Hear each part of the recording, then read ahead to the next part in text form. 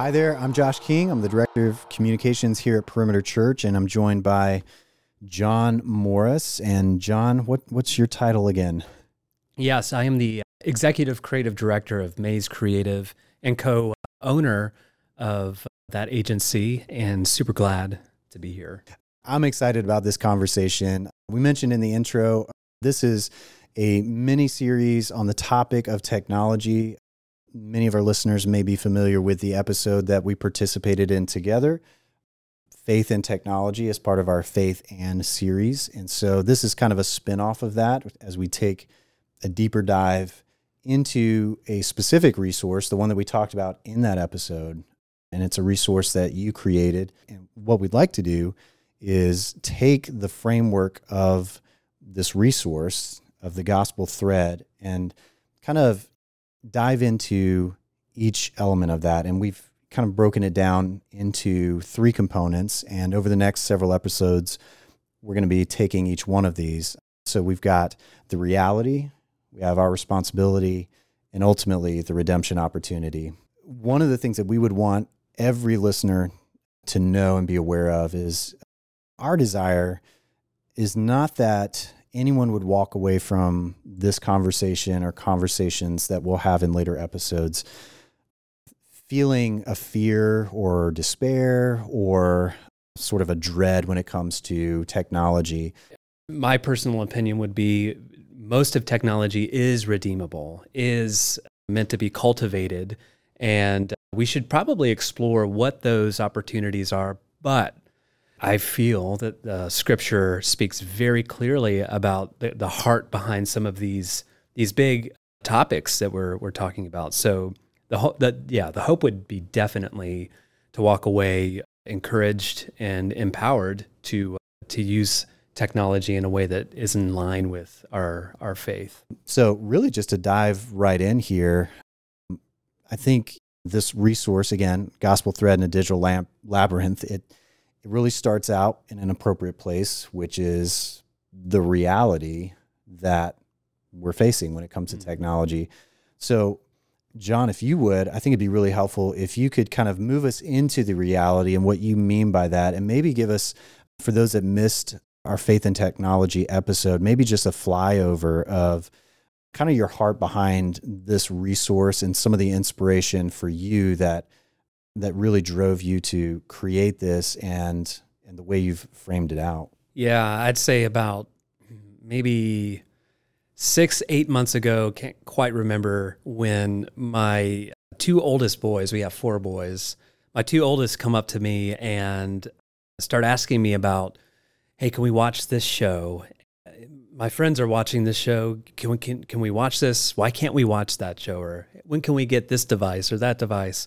I'd find myself saying, yes, no, but really only from a kind of a perceived parental exhorting wisdom in my household. But it didn't seem like I had any personal strategy around digital choices that I made. And recognizing the window of time I had left with them in my house, and remembering my childhood, thinking of, there was a point in time where I asked for forgiveness rather than permission, and snuck out to the movie theater or played this game or whatever it might be, digitally speaking. And I thought, I really need to train my boys on the why. Why can we watch this movie? Why can't we watch that movie or play this game or whatever it might be? And so that launched me into, well, how do I form a digital strategy? I really thought, well, what I don't want to do is just add another opinion kind of thought piece onto the mix, onto the heap.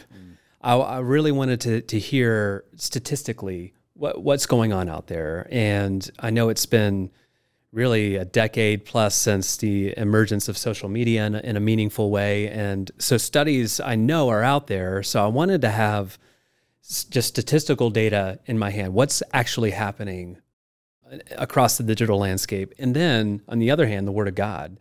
And I wanted to really get a comprehensive view of both to really see what the narrative is and where I can the best of my ability, align a strategy that is in accordance with the Word of God. And so that was kind of the origins of it. And this Greek myth really just kind of kept coming up in my mind. And I don't know quite why it kept coming up in my mind, but it was the Greek myth of Theseus and the beast inside the labyrinth, or maze, if you want to call it that.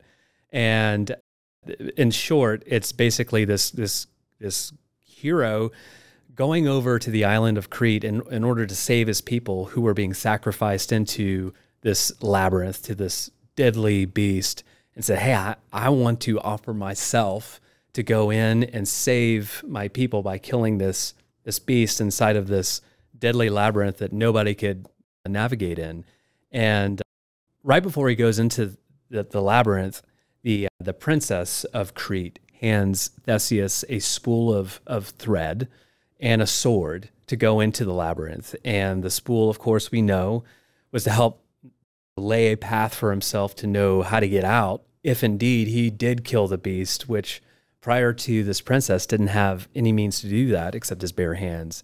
And so I thought, this is a really cool way to look at this, as I think we all have our own maze in front of us in terms of like a digital labyrinth with all of the things, the devices, the apps, the platforms, so on and so forth, where unless we have some way to help us navigate through these things, it would be easy to fall victim to the schemes of the evil one. And we know from Scripture that he's prowling around like a beast, waiting for somebody to devour. So I could go on, but that, in short, was kind of how I used kind of the labyrinth idea, is to kind of get in the mind of my boys when they can kind of understand that concept, that there's a labyrinth filled with traps and a deadly beast inside. I know that sounds fear-mongering, but I think that it presents a reality that the Scriptures speak to. And I think that with that context, we can have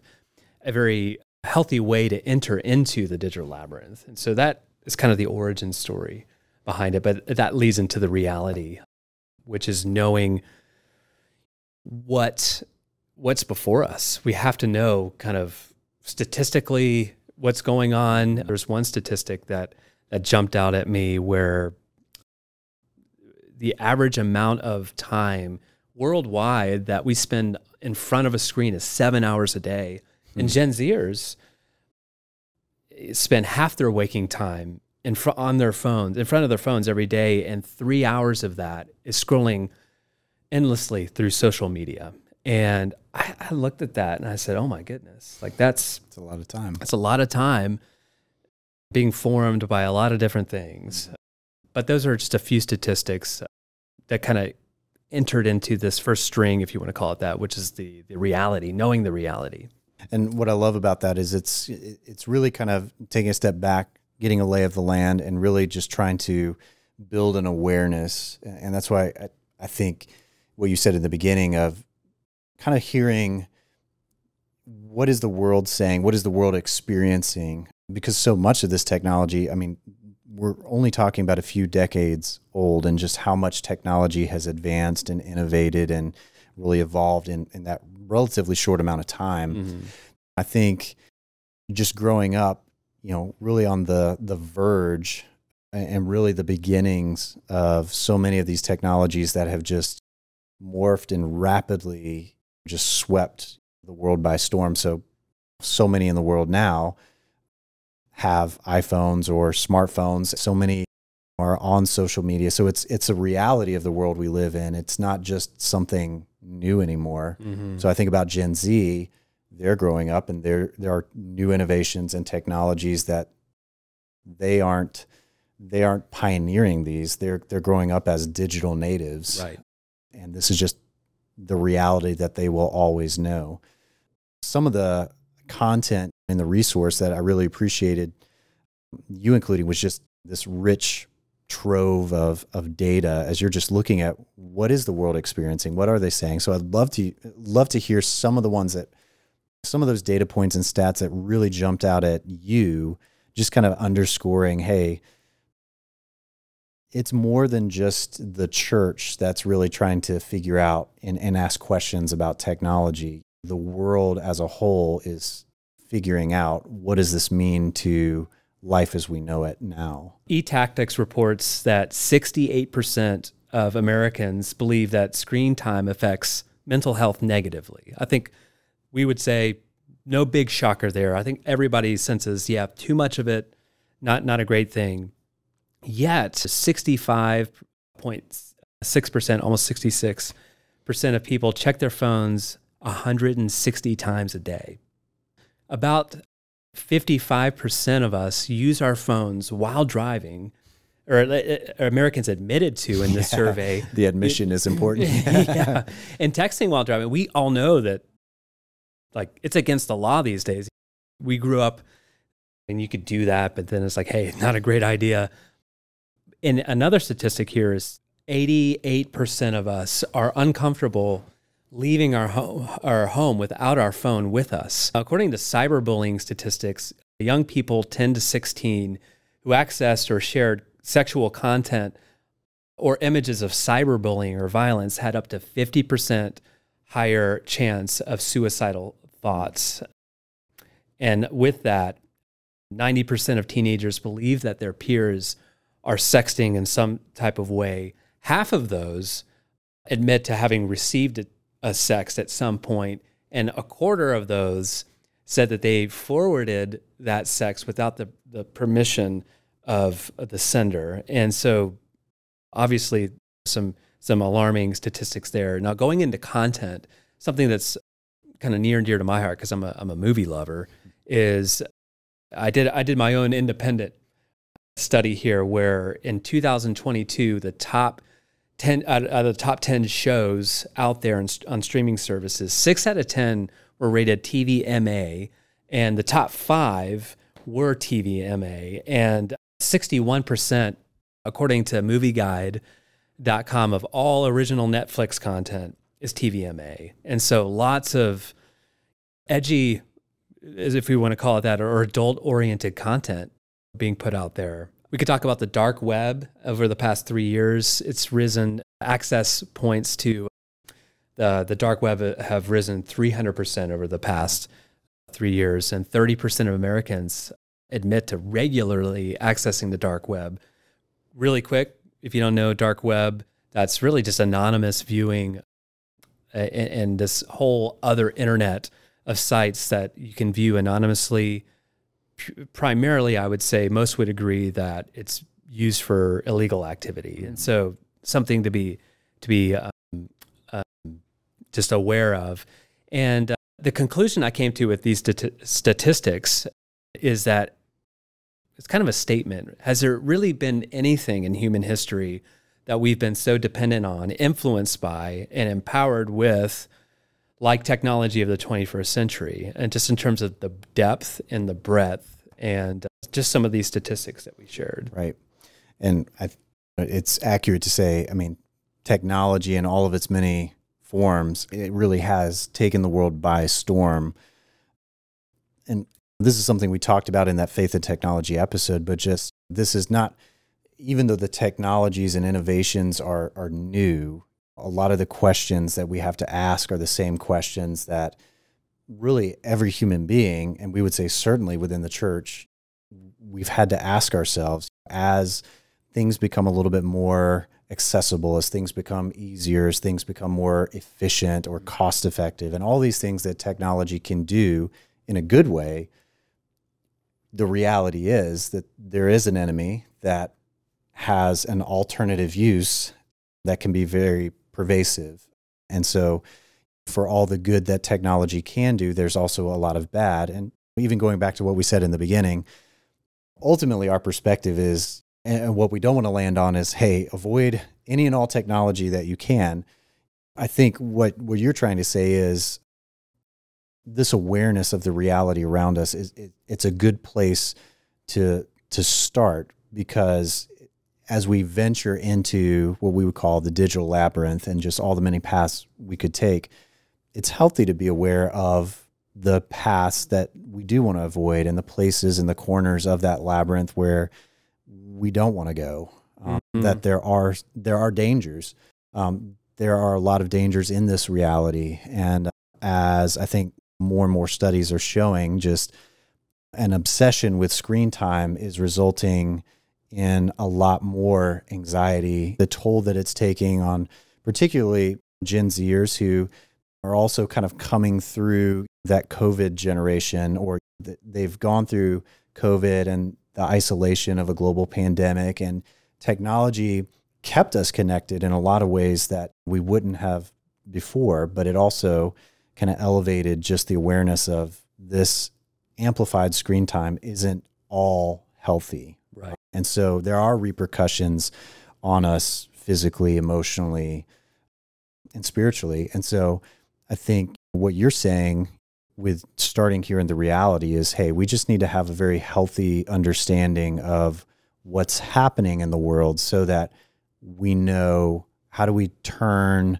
attention to the proper God-honoring way to approach technology. That's absolutely right. And again, this first kind of thread of or strand of the gospel thread, the reality is, I think, necessarily kind of weighty, and it leads to a very redemptive kind of landscape. I think you'll agree with this after we get there. But so like I just read the statistics, and one more that kind of popped up is the New York Times published an article while I was writing some of this content, and the title was "This Life and Death," and as it pertains to mental health and technology, and particularly Gen Z. And they had two graphs. One was hospital beds allocated to self-inflicted injuries since 2009-ish to current. And then the other graph had screen time usage, 3 hours plus, and males, females. And these graphs look really eerily similar in terms of their nature and their design. And the conclusion was there's a correlation in the data between self-inflicted wounds and unregulated screen time. And that's just the data. What are we going to do with that? And it can seem demoralizing just to look at the data at face value and say, oh my gosh, this is so incredibly dangerous. But on the other hand, the Word of God is timeless. We know that it always speaks like a double-edged sword, really into any issue. And so while coming through these statistics, I went to the Word of God just to really see what the heart of the issue is, particularly with these kind of darker statistics. And the reality I found, in my opinion, is threefold, is that we're in an ongoing war. All of us are in an ongoing spiritual war. We have a common enemy, actually three common enemies, and those enemies have a specific strategy utilizing technology that's working against us. That enemy wants to dismantle absolutes. Is anything that is saying I am the source of truth other than what's within us is kind of bucked against. And the second one is to distort our morality, and by the cultural kind of current working its way through the digital landscape, it seems that moral norms are becoming more fluid and more kind of defined subjectively. And then the third is, if we destroy absolutes, disorient our morality, it's going to really lead us to a kind of a destructive kind of pattern. And that's where I think the statistical data we end with, it's destroying our lives. Well, it's because those absolutes have been compromised. Our morality has been kind of broken down into and made subjective to whatever we think is right and wrong. And then that plays out in a very sinister way, if you want to call it that. Yeah. Something else that I think about as we talk about technology is it would be really easy for us to kind of be driven by technology versus being in the driver's seat. So there's the passivity, and then there's that I'm actively engaging in technology with purposefulness, with intention, versus just kind of going along with whatever the latest trend in culture is, whatever the next streaming platform, show, social media. And that's the labyrinth. It would be so easy just to get caught in it and to be weaving in and out and not really knowing where we're going or caring where we're going. So I think that's where the resource that you've put together, I think is really beneficial, just to help us put ourselves in the driver's seat. I think it puts us in a position to start driving the way we use technology versus feeling as though we're being driven by it. Yeah. Yeah. And I think one thing I would add is we're all a part of a spiritual war. Mm-hmm. And we see that since Genesis 3 with the fall of man. But the Westminster Confession of Faith, which is a kind of some doctrine that we subscribe to in the PCA, refers to sanctification, the time between we're saved and when we're with Jesus in heaven, is an irreconcilable war between the flesh and the spirit. Mm-hmm. And we see this riddled through the New Testament, primarily, that either we're slaves to the flesh, slaves to the spirit. And I think acknowledging that in light of these statistics is knowing that am I on a daily basis putting on the spiritual armor that's laid out as Paul writes. And if I'm not, I'm kind of being tossed to and fro by whatever's going to seem to be the most appealing, latest and greatest type of thing. On the one hand, we have an enemy who thrives in chaos. And then on the other hand, we serve a God who is a God of order and design. And so really what we're talking about is how can we live in that order? How can we live with design and intentionality in what could otherwise just be a really chaotic world that just kind of tosses us to and fro? And so I think about just Jesus' own words to his disciples when he says, hey, I'm sending you out, but as you go, you were to be wise as serpents and innocent as doves. And it's kind of a convicting passage, but I think about this conversation, I think about technology, and I can't help but think, man, that's one of those examples where, hey, we need to approach it with our eyes wide open and to be aware of the dangers and to be wise and to rely on the Spirit's wisdom. But we also want to be living innocent before God and not really pursuing sin, or not passively living in such a way that sin is kind of owning us and the chaos of the world is just driving us. So how do we position ourselves so that we're living in the world and we're moving into the world with gospel intentionality? So love that. So if that's the reality, then I think that sets us up really well for part 2, which is a closer look at our responsibility. So as we start to live into the reality of the world and we're using technology, what does it look like to do that with a sense of responsibility? And what does that even mean? So yeah, that's awesome. Great. So, all right. It's been a fascinating entry into the conversation, John. So I look forward to part 2.